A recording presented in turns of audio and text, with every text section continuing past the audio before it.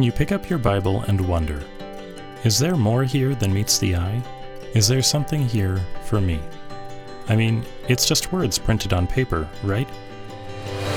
Well, it may look like just print on a page, but it's more than ink.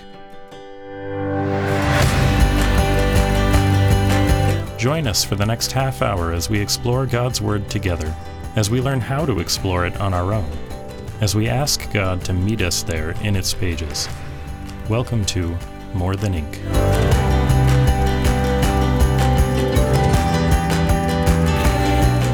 Wow, I didn't expect that. How many times have you said that this year? I know, 2020 is not what I expected, and it continues not to be what I expected. But what do we do instead? We remember God. And that changes everything? And therefore we have hope. And therefore we have hope. We'll look at that today on More Than Ink.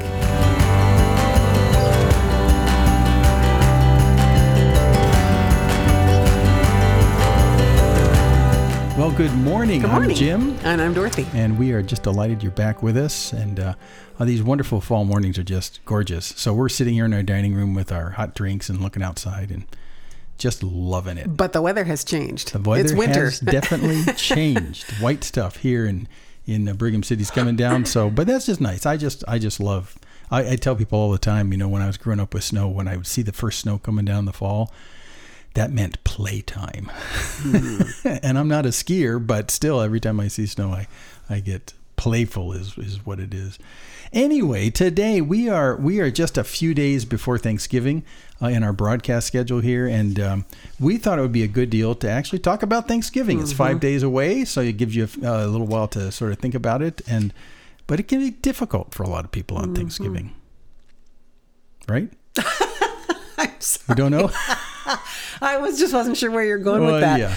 Because I have just spent a couple of weeks just deeply thinking about this passage that we're going to address today. Yes. And gained some fresh thoughts. You know, every year kind of brings around a different set of expectations regarding holidays and families and all of that. And I had never really paid attention before to the thrust of this Lamentations 3 passage pertaining to our expectations. Exactly. And so when we get going and talk about that, I'm going to lean into that a little bit. Yeah, so I'm going to really rely on your most recent studies. Yeah, because 2020 is a year that has blown our expectations like off the planet, right? We just have encountered so many things this year that we did not expect. Right. And what you think might be cause us to not be thankful. Right. But we're going to talk about the fact that in the midst of probably the worst of circumstances, you can indeed be genuinely thankful. And not just because mom or dad said, well, you need to be thankful for that. No, but actually be genuinely thankful, even though everything looks like it's going south. Right. And it has to do with the discipline of the mind. Yep. Right. The writer of Lamentations says, but this I remember. Right. This I will call to mind. I will turn my attention consciously and deliberately this direction. Yeah. So let's set the context. We are going to go into Lamentations because when we were thinking about this particular program, I thought, well, what's the most downer part of the entire Old Testament? Oh my gosh. This might be the most downer section. I mean, just emotionally and for the nation of Israel. I mean, it's horrible. So let's set the context. Oh, okay. Because it can't be, your experience right now cannot be worse than what was going on here. Okay. And that's really important for us to remember because this book was written shortly after Jerusalem had been put under siege by the Babylonians. Right. And the city of Jerusalem was reduced to ruins in 586 BC. And during the siege, moms were eating their own babies. Yes. Okay. So Lamentations, the book of Lamentations is filled with horrific, terrifying images. And if this calibrates us, right? Yeah. When we go back and realize that these things were written by an eyewitness to that 2-year siege, and the people inside the city were literally starving to death, and they were, as recorded a couple of places in Lamentations, they were eating their children as a result of their starvation. Now, that's another story for another day, but it's really important that we understand that is the context in which Lamentations was written, and traditionally we understand it was written by Jeremiah. Right. His name is not on the book, but there's some good evidences for that. So, and keep in mind too, if you don't know who Jeremiah is, Jeremiah is not a bullfrog. Jeremiah Was a prophet near, in Israel about 5 centuries before to the Jesus. southern kingdom of Judah Right. at the end of its And time they in were the not land. being really good in terms of their relationship with God. So God tried to warn them of the fact that if they don't change, then His gift to them of the land they live in, actually, they're going to get pushed Okay, out. you have soft sold that I did. because the nation of the southern kingdom of Judah had been profoundly wicked for 400 or 500 years Pretty at off the this charts. point. There had Yeah. been good kings that had popped up, but since the time of Solomon, they had been engaging in ridiculous, terrifying forms of idolatry, many of which involved the sacrifice of their children. Yeah, in your face, against God, idolatry. When we connect that to the judgment of God falling on the nation, and they wind up literally eating their children. Right. Well, they had been doing that spiritually for generations. Yep. And Yep. so God, in this judgment, has allowed that to become a reality for them. Now, I don't want to linger on that, but we just need to touch on it's how an important horrific their context. circumstances were. The Yeah. city had been leveled. Right. Buildings had burned, the temple had been destroyed, and the people either killed outright or taken off into captivity in Babylon. And Exactly. so this book is full of what we call laments. Lament. It's a sad, profoundly sad song when something or someone has died. Yes. And it's important to personalize it a bit for Jeremiah's perspective, because God called Jeremiah early on in these narratives that Israel was going south. God called Jeremiah to talk to these people and to warn them, and say, look, you got to change your ways. Now, God was clear with Jeremiah early on too. When He called him to warn them, He said, they're not going to listen to you. But even still, you need to warn them of Right. what's coming. Keep And saying it. so now this guy who's been warning them for decades is the guy who's now standing in the streets of this broken and trashed Jerusalem, raping and pillaging in the entire, and he's seeing what's happened. He knew this was going to happen. And so what's his personal reaction to what he's finally seeing happening in terms of this destruction, which has come about because the nation has been so in God's face in their rebellion against Him. And here it is. Now he sees it, smoking houses, dead bodies, everything that's the worst about that kind of captivity. And it's happened. And now he pens Lamentations. Well, and the first part of chapter 3 is the first 18 verses is kind of his personal rumination on all of that ruin. And everybody's familiar with the part that says, oh, your loving kindnesses indeed never cease, your compassions are new every morning. We all know that, but we don't know the context. And so that's why we've been spending so much time on doom and gloom here. Okay, so probably what we need to understand too about biblical lament is there is a form to it. Yeah. You start with pouring out everything that's wretched, rotten, horrible, everything that's hurting, and naming the condition really specifically, saying this is wrong, this is horrible, and I feel like dirt. Right. And then there's a point in the lament where there's a conscious turning, that a kind of a but God moment. A corner turns. Yeah. And many laments then stop at that point. But this one, Lamentations 3, then goes on to a third section where the writer applies the but God truths. And so that's kind of where we're going to linger today with the part that says, but God, this I recall to mind. Therefore, certain things are true. Right. So let's go. You wanted to go start somewhere in Lamentations 3 and what, verse 17? Yeah, I want to start in verse 17. And let me just read you that and make a couple of comments here. After all of this kind of recitation of the horribleness of his situation, the writer says, my soul has been rejected from peace, and I have forgotten. The translation says happiness, but the Hebrew word there is good. I have forgotten what good is. Things have been so horrible for so long. Yeah. So I say, my strength, my endurance has perished, and so has my hope from the Lord. Ooh, bleak. Yeah, so he's feeling utterly hopeless.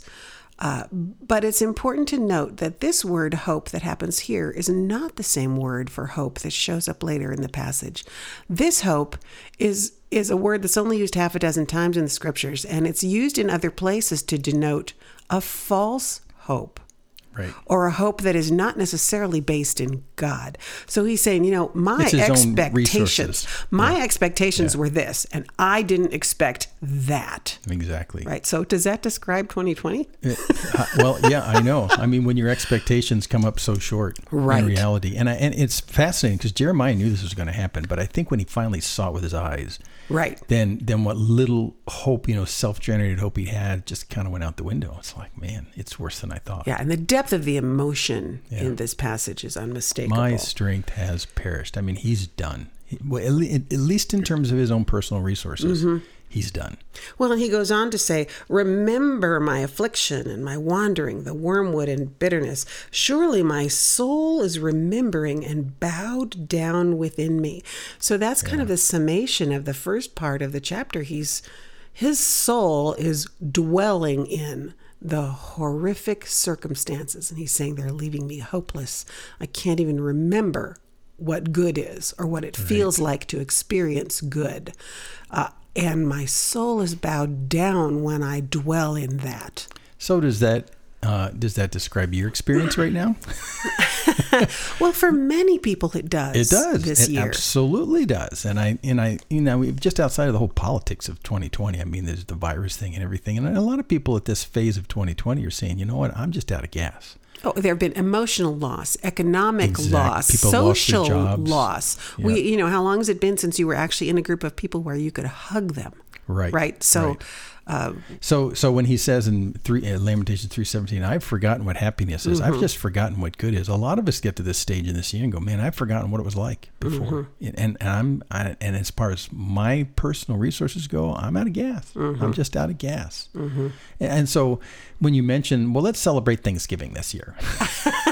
well, for one thing, where we live, we are under a state mandate not to gather with anybody who's outside our household. So Thanksgiving's going to look real different for lots of people That's this right. year. But I think for the cynics amongst us, they're saying, what's there to be thankful for? Right. And so this is pretty close. And I think let me tell you, that's a very honest question. What do I really have to be thankful for? Quit saying, let's have Thanksgiving and forget about the world. And that's really not the issue. The issue is there something deeper? Is there a bigger picture that's worth being thankful for when the circumstances look really so unilaterally bad? Is there more for me to be looking at than just, 10 yards away from me in my circumstance in life? And if there is it cause to be thankful? But like you said before, that's going to take a discipline of thinking for just a moment. I mean, your eyes are overwhelmed with negative messages, perhaps.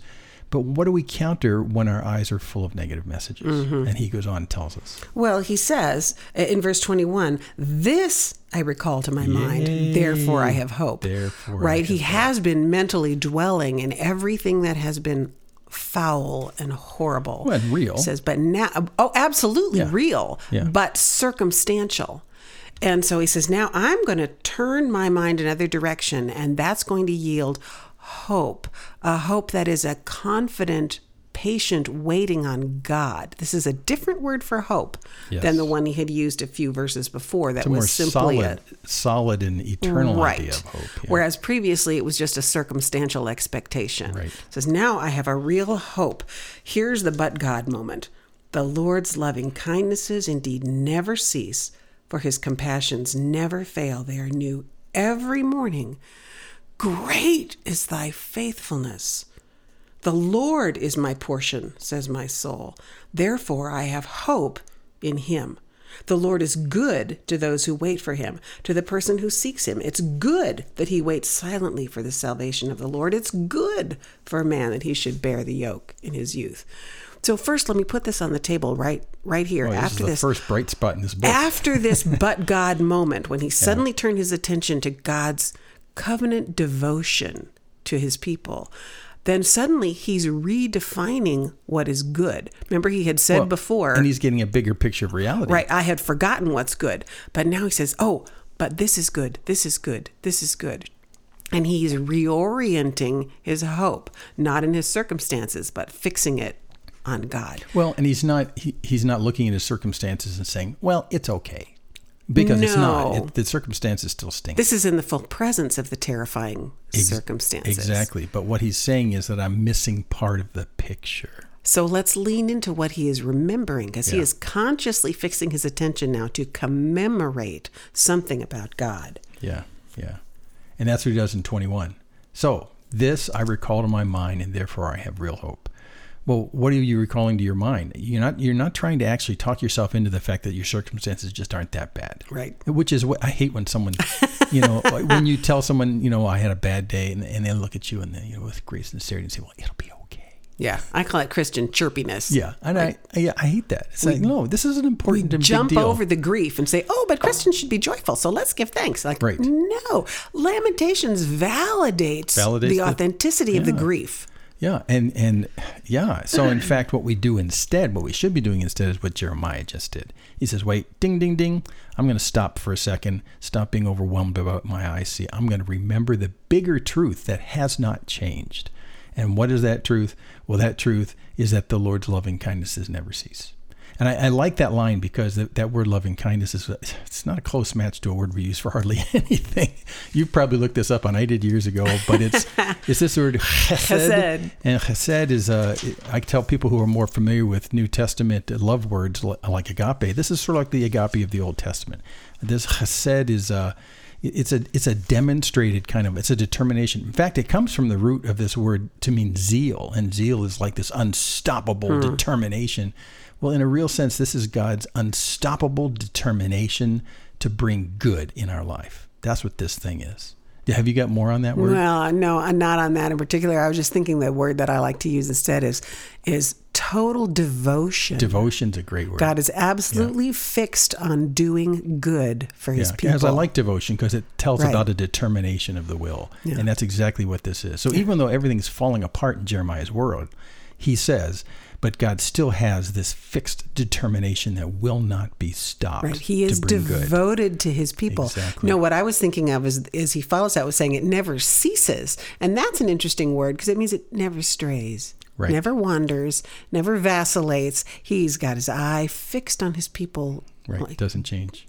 With utter devotion to do and them as good. I recall, too, that word sometimes gets used for like if you have a water jar and you're pouring out of it and it goes empty, it's consumed up. This is the idea that that you haven't come to the end of your water jar. Well, that's the second part of where he said his faithfulness never fails. That word fails means it's never poured out completely. It's never used up. Never gets finished, never is completed. Never gets to a point where there's nothing left. Right. Now, that's really important because they have just experienced this incredible judgment of God, and it looks like his patience was used up. Well, and I like these two words, too, because instead of saying that it doesn't say that God's just determined. It says that in a symbolic kind of way, he has this big reservoir of determination. And I'm sorry, you haven't come to the bottom of it. Right, you drained the last drop, but you haven't drained it. And it tells me, too, that God predetermined to fill that reservoir with love and good toward you. This is something that he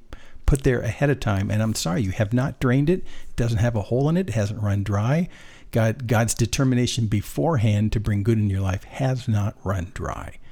And so that tells me more about not just his determination to love and to bring good, but about his predetermination to bring love and bring good. You have not come to the end of that reservoir. That reservoir is still full on your behalf. And then he cries out, oh, his compassions never fail. They're new every morning. Now, what does that mean? Oh, my gosh. New every morning? It's pretty obvious that the one thing that has never failed to happen since the beginning of creation is the day always arrives. Yay. Right? The sun clears the horizon The sun will come every out. morning. And it's funny because when I said this week to our daughters who live in Fairbanks, they kind of looked at each other with a funny look because they're almost approaching the days when they're in the darkness. But the sun does clear. No darkness. The sun does clear the horizon even where they live, even if it's only partially and for a few minutes. Even if it waits till 11 in the morning, the sun is going to get there. But the planet has continued to turn. Right? Our orbit has not changed. Every morning, God's faithfulness is poured out. We have daylight every day. So his love toward us is as predictable as the rising of the sun. And it also speaks to the fact that it's maybe sort of adapted to today, like it wasn't adapted to yesterday. It's new every morning. Maybe it's actually refashioned. I mean, it'll definitely be there, but it's refreshed. It's different today. To us today. It's refreshed today. Yeah. So it's not an old compassion. It's a compassion that's meant for this morning, for sure. And he adapts that way. It never goes dry. It never goes stale in that sense either. Well, and this word faithfulness is related to truth, actually, in the original language. And so this is a true truth. Right. God renews every morning his promise to his intention to be good to us today. And I seem to recall, maybe you can you looked at this more recently. I seem to recall this word faithful has this kind of root idea of being firm. Foundational. Foundational. I mean, you can actually stand in it. Count on it. You won't sink on it like quicksand. Right. It's firm. Right. So I mean, we still say that, don't we? You sleep on it because tomorrow's another day. Tomorrow's another day? It's just kind of worked its way into we're created to understand tomorrow's another day. Yeah. If we forget that, we're going to be done in the night. Well, right. and if you continue with the metaphor about the sun going down at night, the sun goes down at night and you're thinking things are so bad, the sun's going to go down. And I may not see the sun tomorrow. And God says right here, oh yeah, you will. Things may look really dark today, right, but my compassions will be back tomorrow, fresh and new, every morning as we start the next day. I have not decided to withdraw my love from you. And we have that kind of truism that says the darkest hour is just before the dawn. Yeah. Right? Do we understand that no matter how much darkness it seems like we're in, are we looking with an expectation that God will bring the dawn? Right. That is a huge theological idea. Yep. He's built it into creation. The physical earthly dawn happens every morning. Yeah. But there will become a new day in all of eternal reality when the Son of God is shown to be who he is and creation is remade. I mean, we have this eternal hope that extends so far beyond what's happening this week. Yeah, yeah. It makes me think too, Corrie ten Boom. If you don't know Corrie ten Boom's name, you really ought to know Corrie ten Boom's name. Up. I mean, she passed away decades ago, but she was involved with...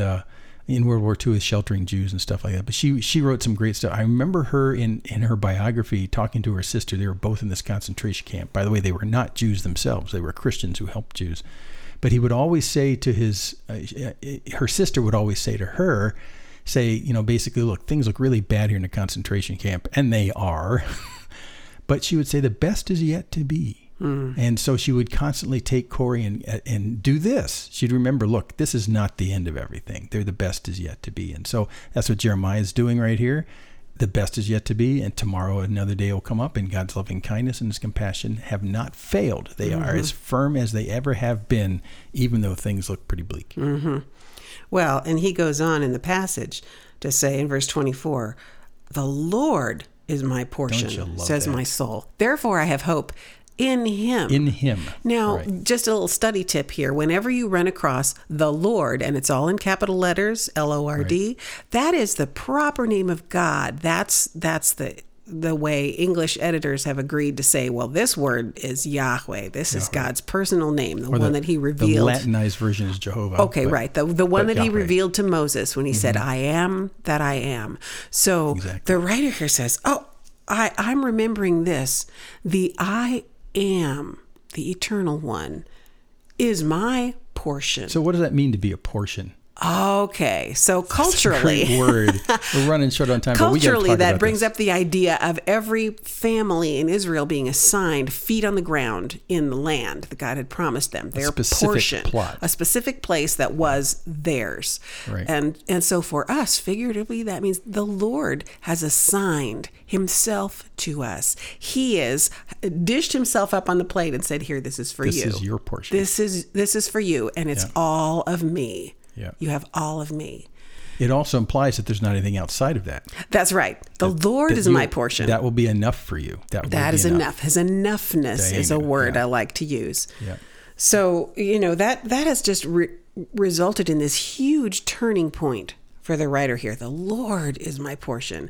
And Psalm 73:26 actually restates that another way, saying, the nearness of God is my good. One of my faves. The very definition of good is if God, who is good, is near. Yeah.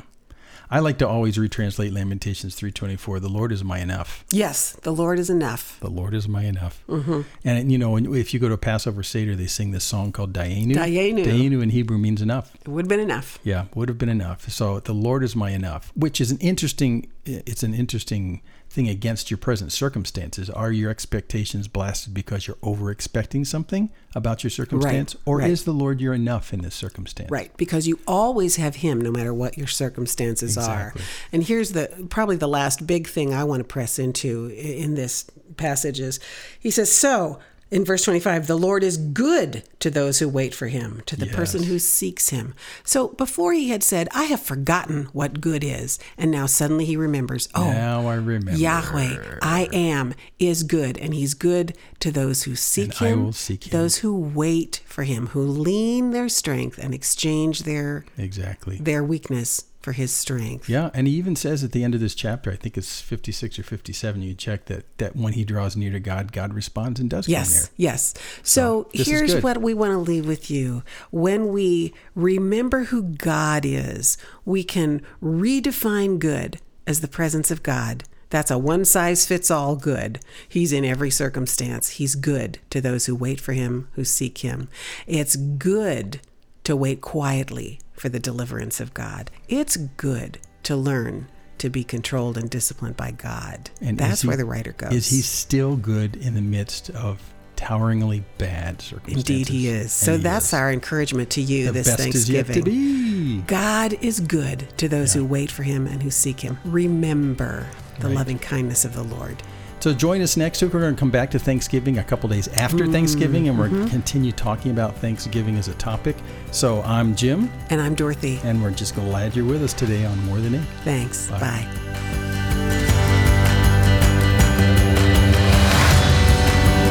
More Than Ink is a production of Main Street Church of Brigham City and is solely responsible for its content.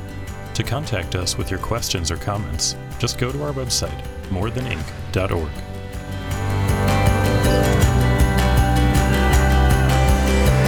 Right? We don't know?